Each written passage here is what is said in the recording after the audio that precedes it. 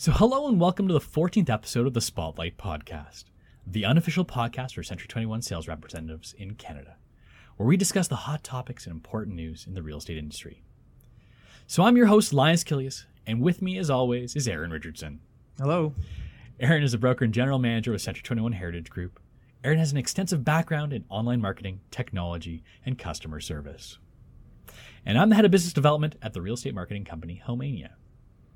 So before we start the show, Aaron, how's your week been? Oh, week's been good.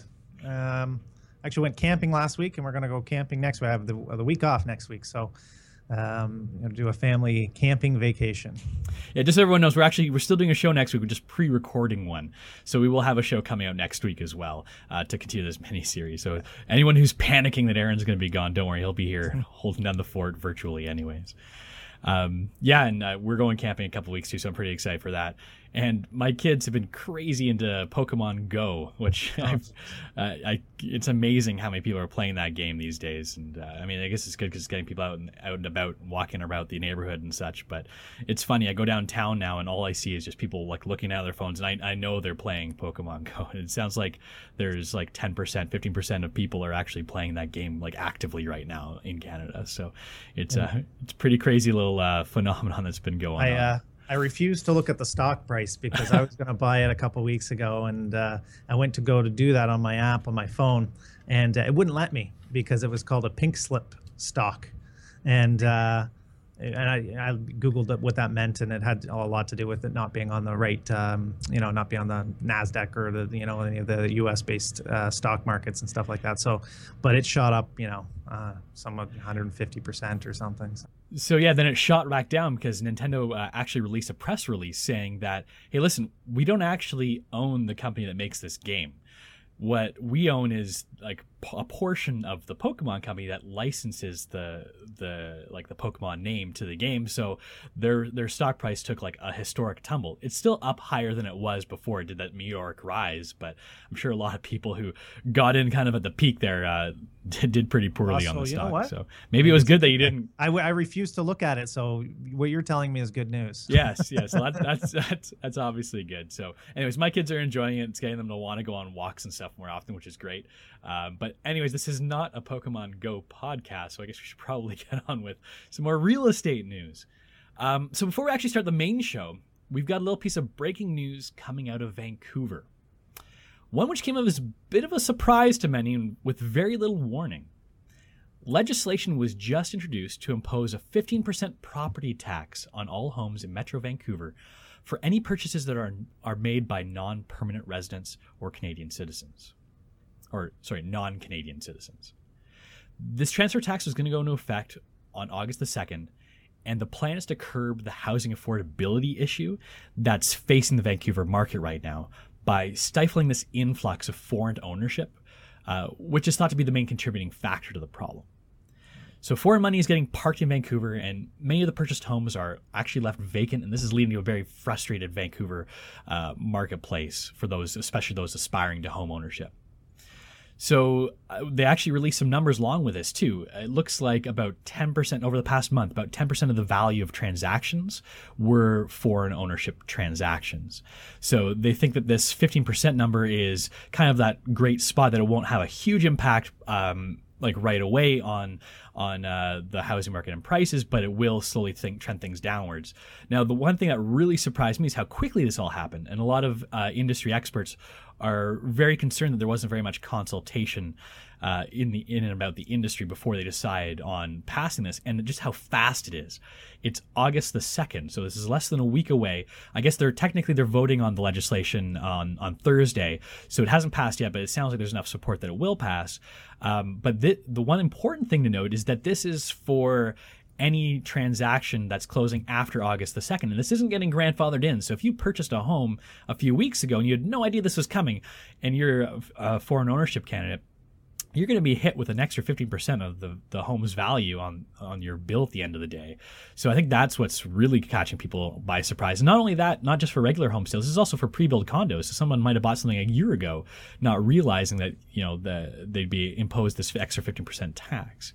So Aaron, what do you think about all this? Is this the right move for Vancouver to do? This is only for the Metro Vancouver area, which I guess is another thing to talk about in a second. But Well, I mean, let's talk about the first thing in terms of it being grandfathered in, as well as the quickness. I mean, a week away, and it comes into effect right away. I can understand why the government's doing it.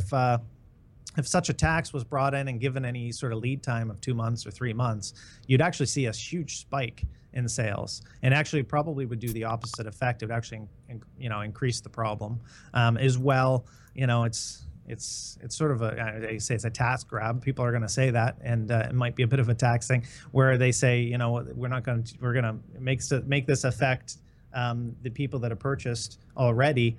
I don't think that seems fair to me if I'm a home seller in Vancouver and I've sold it to a foreign investor who now is going to maybe default or not close on it or not get the financing because now they have to put an extra 15% down, because I know banks aren't going to, if they've got a mortgage, they're not going to lend based on pre-qualified numbers, and now an extra 15% is involved, right? Yeah, well, I can definitely see the point with the quickness of it, like having it so fast so that no one can like purchase a home today and get within that the allotted time period to avoid that tax.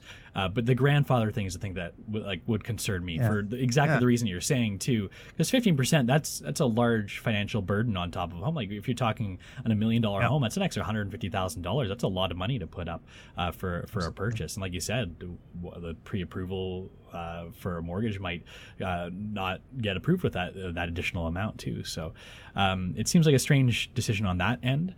I wonder, it'll be interesting to see if there's anything that kind of comes of that. They do have a little bit of wiggle room. They can change it from 10 to 20% as well, based on how the performance in the marketplace goes. So I guess there always is that. Based on how things go in the first few months, but still, this is going to affect a lot of people very negatively. That's for sure. Yeah, and I mean, listen, I hate to sit on the fence on this, but I can see two sides. I can see wanting to do something to curb the market and to look at the issues that are happening with affordability, et cetera. But I can also see anytime the government has to intervene on a market situation, it never ends well. It could really have an adverse effect a year, 2 years, 3 years down the road. Well, the thing that I'm kind of curious about too is this just going to move the problem to a different location? What, are there just going to be different cities that attract foreign investment, either in and around the Vancouver area, outside of this zone where they have this land transfer tax? Or maybe people will start looking towards the east, maybe even Toronto too, which is already a hot market as well. It's going to just divert investors' funds to a different marketplace. I know BC has put a lot of pressure on the Ontario government to follow suit as well.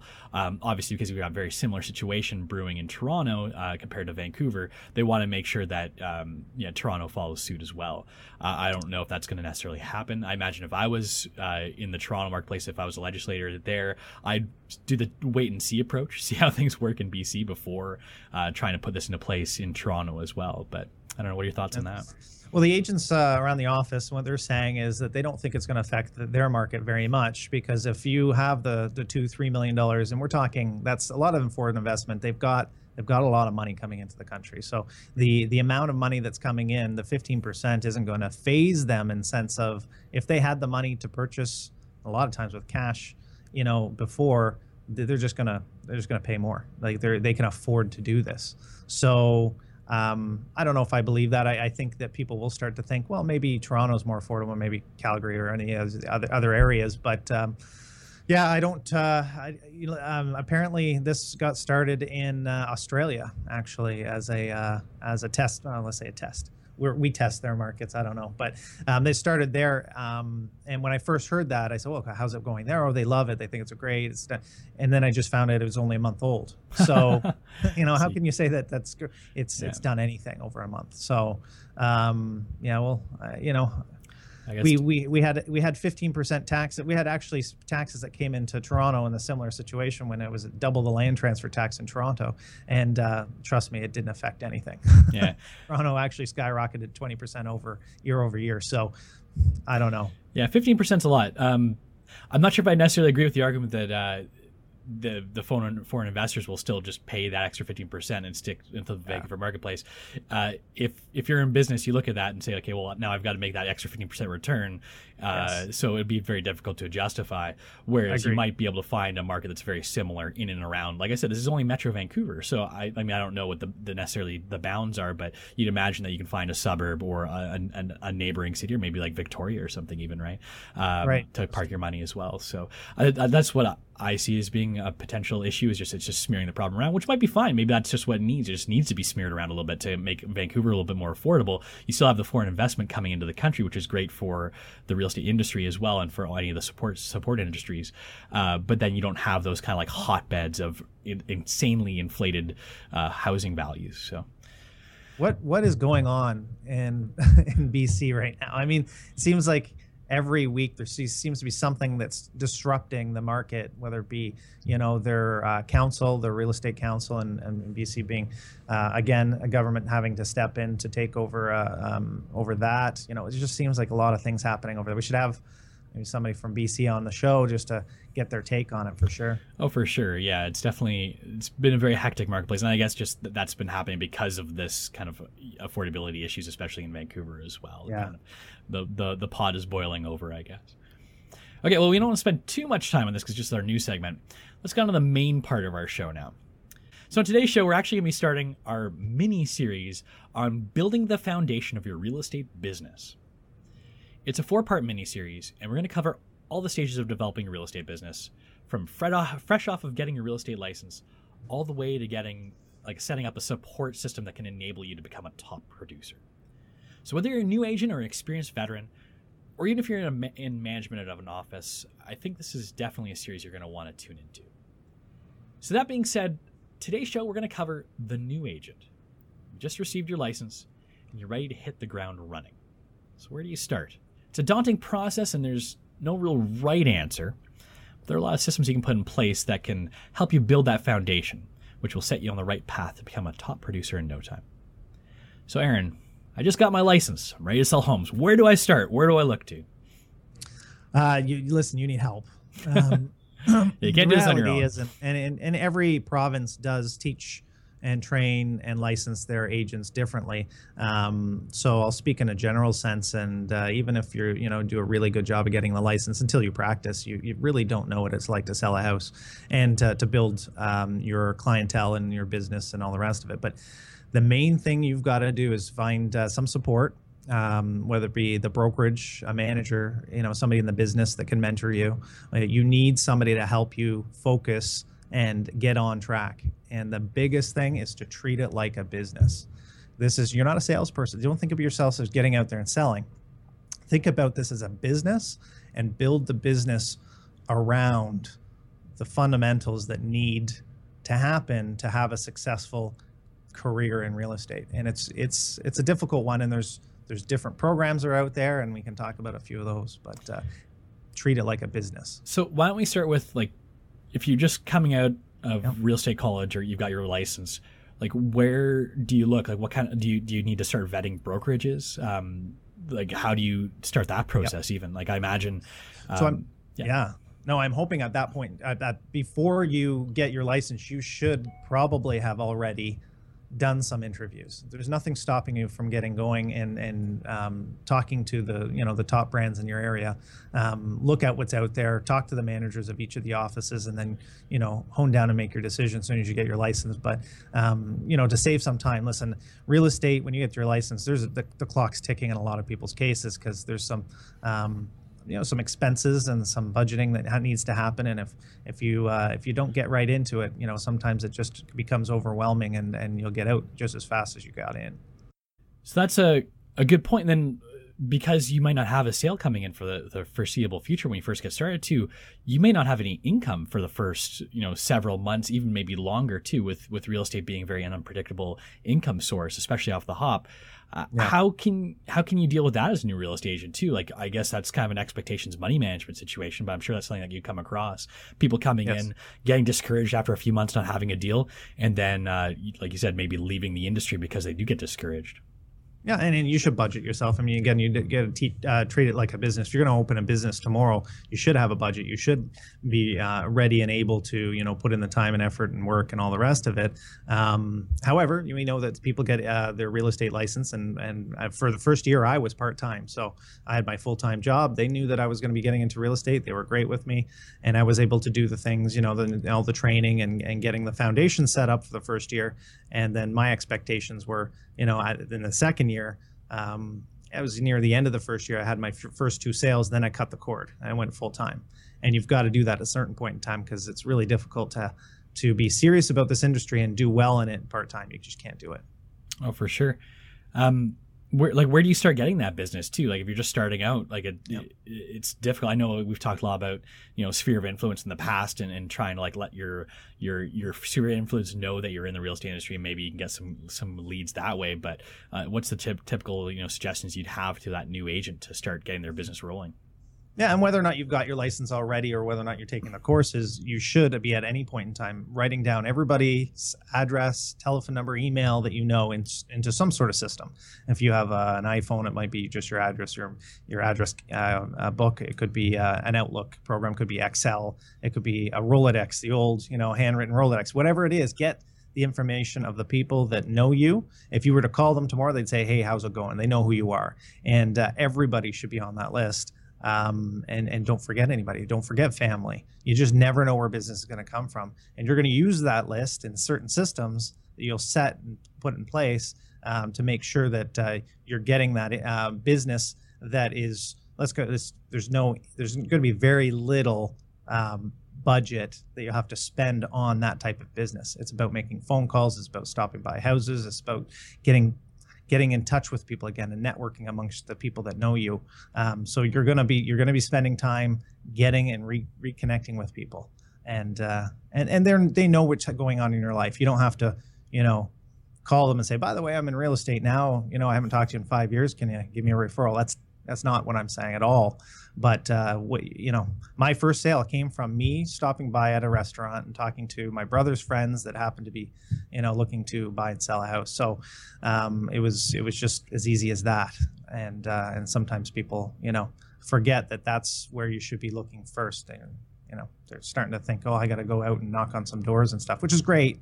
But first things first, let's get a foundation set up with your sphere of influence, sending newsletters monthly, making your calls, 12 a month consistently, or just everybody at first, give them a call and see how life's doing and go from there. So should you be focusing on expanding your sphere of influence then? Like where should you be spending your time? You mentioned knocking on doors. I imagine that's a tedious task that not many people like to do. I mean, maybe some people do, but that's not something that would be my cup of tea. But how do you expand that sphere of influence? Because obviously the larger it is and the more solid contacts you have, the more likely you are to make a sale. You should be choosing, and we in our company we call them pillars. We choose different pillars in order to get your business from. And one of them is going to be sphere of influence. And everybody should have that as a pillar because people know you and you have to keep in contact with people on a regular basis. So sphere of influence is the first thing you focus on. The second one, I like open houses. I think open houses should be second one. If you can get some open houses, that means you're going to network amongst the agents in your office. Get out there and meet some agents that are selling some properties, see what they're doing well, sit down on some open houses with them, find out how to properly do an open house, and then get out there, do some open houses because that's a great source of income. I guess you mentioned other agents too. They're obviously probably a great resource as well for someone just getting started. Do you find that that's a good place to turn to for advice or like you said, to get on somebody's open house as well? Or is there a lot of competition there? Like, I guess you're in the same business and you're competing for the same business as all these, as all of your peers, right? It'd be nice to obviously have like a nice open environment, but is that always the case? Is like, how do you deal with that side of things?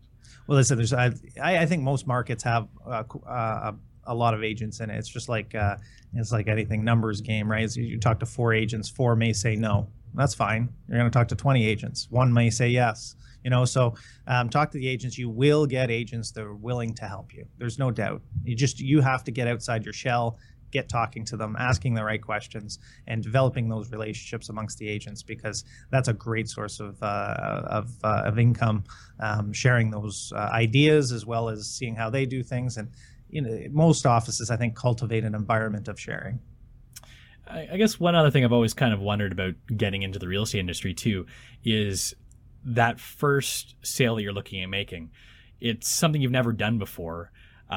As a prospective homeowner or a prospective purchaser, I don't know if I'd want a fresh-faced agent representing me. How do you get past that to inspire confidence in your client to make sure that they decide to choose you as a real estate agent? Like, say you get that the listing presentation, you don't have any experience to back on. Everyone else who's presenting to these clients might have years and years of experience, hundreds and hundreds of sales under their belt. Like, how do you compete against that?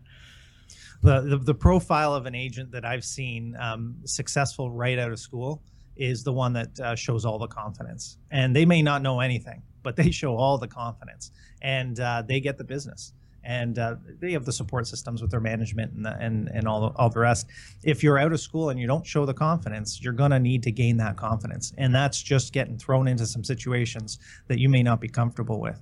You may be going on a few listing presentations, and after the listing presentation, you didn't get them. But again, it's a numbers game.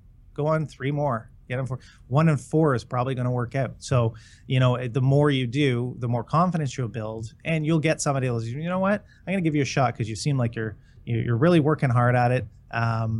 We know you're new in the industry, but your brokerage is really well known in town, or you can use the brokerage's accolades to help you and instill confidence. You can even share a listing. Why not? If you got a listing presentation, you're going to. Why not mentor with somebody that's been in the business a while, that you've networked amongst in your own office, and say, listen, I'll split this one 50-50. Why don't you come in and do this listing presentation with me? That's not a bad idea. That sounds like a great idea, actually. Because I imagine, you say that you can go to a bunch of listing presentations to build confidence, but I imagine if you have a lot of unsuccessful listing presentations, back to back to back, that could also make you lose confidence as well. It could have the reverse effect, right? It's true. That is true. Yeah, no. And you need somebody to help you. I think whether it be your spouse, whether it be a friend of yours, or your manager, or somebody else in the office. That's why I like networking amongst the other agents, because you can hopefully work off of each other's positive vibes and get somebody to bring you up when you get down a little bit. So yeah, I mean, it's a tough industry. There's no doubt, and the toughest part of it is getting into it. As soon as you sold a few houses, you're on a roll, then we can start, looking at putting some consistency together. But when you're first starting out, look at the different pillars. Start with your sphere of influence. Move to something like open houses or farming. Looking at hot areas that have just sold a house or just listed a house. Going to those areas and knocking on some doors, and those are all good things to do. But build your business right from the beginning and set up some systems that that is going to help support everything else you do. If you're not sending out a newsletter to somebody once a month, and we're talking sent to the house, people forget that we have mail. Send it to their house. If you don't have their address, get their address, find out where they live. But you have to send it to their house, because an email is only 30% effective. I'm not saying not to do it, but you're gonna want that mail piece. So you're talking about a bunch of different things you could potentially do. Is there anything that you should be investing like money and time into, like software, different services, like website, CRM? Like, you got to manage this contact list that you've got as well. Is there anything that you can give advice for in this regard? The best thing that you've got with Century 21 is not only just the brand and some of the technology and stuff. I mean, they give you a CRM system. They give you a website. Obviously, if you're going to go on a listing presentation, people are going to Google you. You've got to get your website up and running. You got to get that looking great. It's a great website. The content you put on there will be found on Google, because that's the power of the Century 21 brand. And then the CRM system that's there. Learn how to use it. Set people up on the newsletter program that they have. Set people up on special deals that they have with the brick and all this sort of stuff, and get them sent out, every month or every other month. And that gives you some free marketing, and those systems are set up for you to use. I would use them. It doesn't cost you any money, right? Yeah. And just a little side note too, we're actually going to be talking about this 2 weeks from now in the show. We're going to be doing on how Century 21 can support the new agent or the existing agents in kind of growing and expanding their business. So we'll be getting into more details on what Century 21's tools are to help you on this in a couple episodes, but it's definitely good to mention it now. So one other thing you mentioned too is you kind of briefly touched on, getting out, knocking on doors, maybe in your farm area. So that's another thing too. Is it a good idea right off the bat to start farming an area, or maybe specializing a specific type of home? Yeah, it's great. Or yeah. do you wait until you're a bit more established before doing that? Is that something? There's nothing wrong with starting. Listen, if as long as you're again, I guess time blocking and putting your the right time in the right areas. One of the comments I get from agents all the time that are brand new is they're pulled in so many different directions. They're taking all the training programs. They're telling them to go out and do this, do that, and there's too many things, right? So look at priorities. Make sure you plan for those priorities, get those in place, and then look to add to them. And the door knocking is just one of those pillars. As soon as you get 2 pillars set up, go to the 3rd pillar and look at another way to get some income. And yes, door knocking, call it door knocking. You should have a purpose for going out. There's a lot of scripts out there and different techniques to go out and knock on some doors. But I love what you had said about the specializing in an area.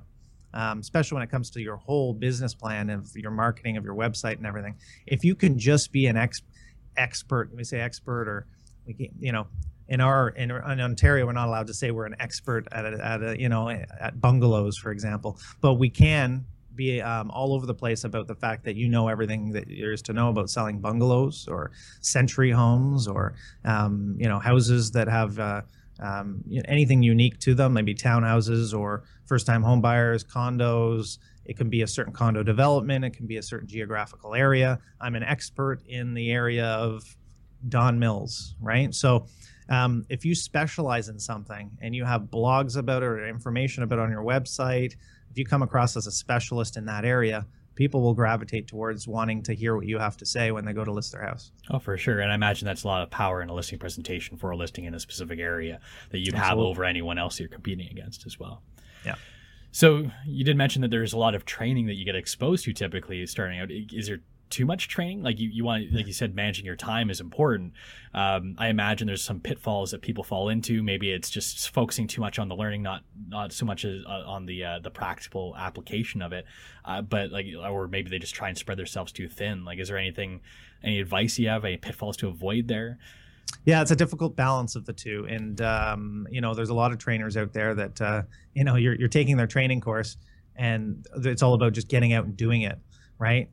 And you're sitting there and going, yeah, but I'm here listening to you tell me to go out there and do it. It's like, if I didn't come and see you, I wouldn't be learning all this great stuff. It's a catch-22, sort of. I mean, just time block. You should be doing a little bit of training a week and a little bit out there getting your feet wet, getting the confidence. I mean, I have told agents before, I don't want to see you at any more training seminars until you come back and show me a listing or show me a buyer lead. You've taken too much training over the last year. You haven't sold anything. That means you're not out there getting the contacts that you need. We're doing the Rob Vivian coaching program in our business, and he's hit the nail on the head when it comes to numbers game. He tells you, listen, we know in order to make $100,000 a year, you need to have 80 contacts, which is 40 leads, and 1 in 4 work out, 10 sales, $100,000. Like it's just a numbers thing. So he says, you know what, you've got to pick up 2 leads this week. That's all you got to do. Talk to 2 people about real estate that might be thinking about buying or selling in the next 3 months. So, it is a numbers game, and you have to accomplish those goals. And if you're not accomplishing and doing the actions to get those leads, then yeah, you're not going to make it. But if you are, it's like I said, it is difficult. I see some of these new agents out there, and you sit down with them and do a business plan, and you can only go so far as to give them the right plan in place and get out there and do it. And it's up to you to get out there and do it. And it's all initiative and drive. I imagine the drive is one of the most important parts for a real estate agent to have too, the wherewithal to stick to a plan, because it's all good to put things down on paper, but the application of it's the important part. Yeah. Okay, so I guess we'll conclude our main segment there. Again, we're going to be getting into more details on building your foundations in the following weeks. Before we close the show, we're going to get into our App of the Week segment. And we thought it would be very fitting to actually talk about podcast apps, because we're doing a podcast. A lot of you are probably watching this on video, but don't realize that you can actually get this sent to your phone every week automatically, so you can listen to it on your phone, in the car, on your own time, and you don't have to sit there in front of a monitor or watch it on your phone via video. I know you all like looking at me and Aaron and listening to us talk for half an hour, but there is a lot to be said to just having the audio-only format as well.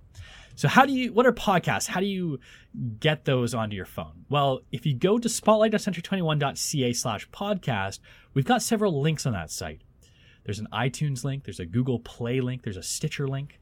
If you go to any of those links, if you've got an iPhone, if you go to the iTunes link, it'll actually open up on your iPhone and you'll be able to subscribe to the show in your iTunes app. It's very simple on an iPhone to get this set up. Once you subscribe to a show, you'll get the shows sent to you as soon as they're ready and published online, and you can listen to them on your own time. On Android, there's a little bit more that you've got to go through. You can use Google Play, which is kind of the baked-in Google Play Music app, or you can look for a third-party application. The one I use is Pocket Cast, which is a great app. It's probably just a few bucks. I can't remember exactly what the price of it is, but it's a great podcatcher app. So what you go into, you open up the app, you search for the show, or you put in the link in on the spotlight.century21.ca/podcast. There's a little link in there you can use, and you can find the show there and subscribe to it. And again, it'll automatically be sent to your phone every week. And again, there's about 1 million podcasting apps you can find on iOS and Android. Stitcher's another popular one that has a lot of integration and a lot of automobiles as well. But either way, we definitely suggest checking out podcasts on your phone because that's a great way to consume this audio. It's a lot more convenient than having to come and watch the video every week. So check it out.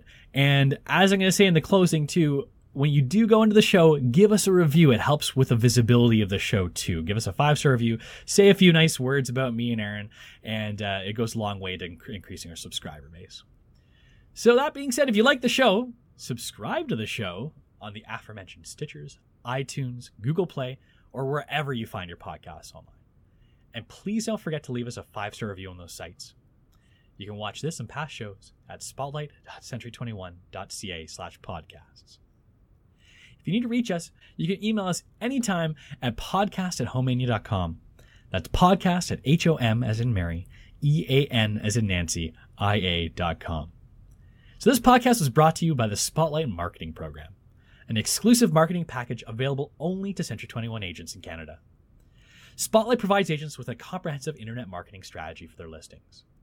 We provide high-quality HDR photography, stunning HD video tours, a cutting-edge responsive website, and an extensive advertising system that'll help you sell your listings faster, sell them for more money, impress your clients, and generate leads.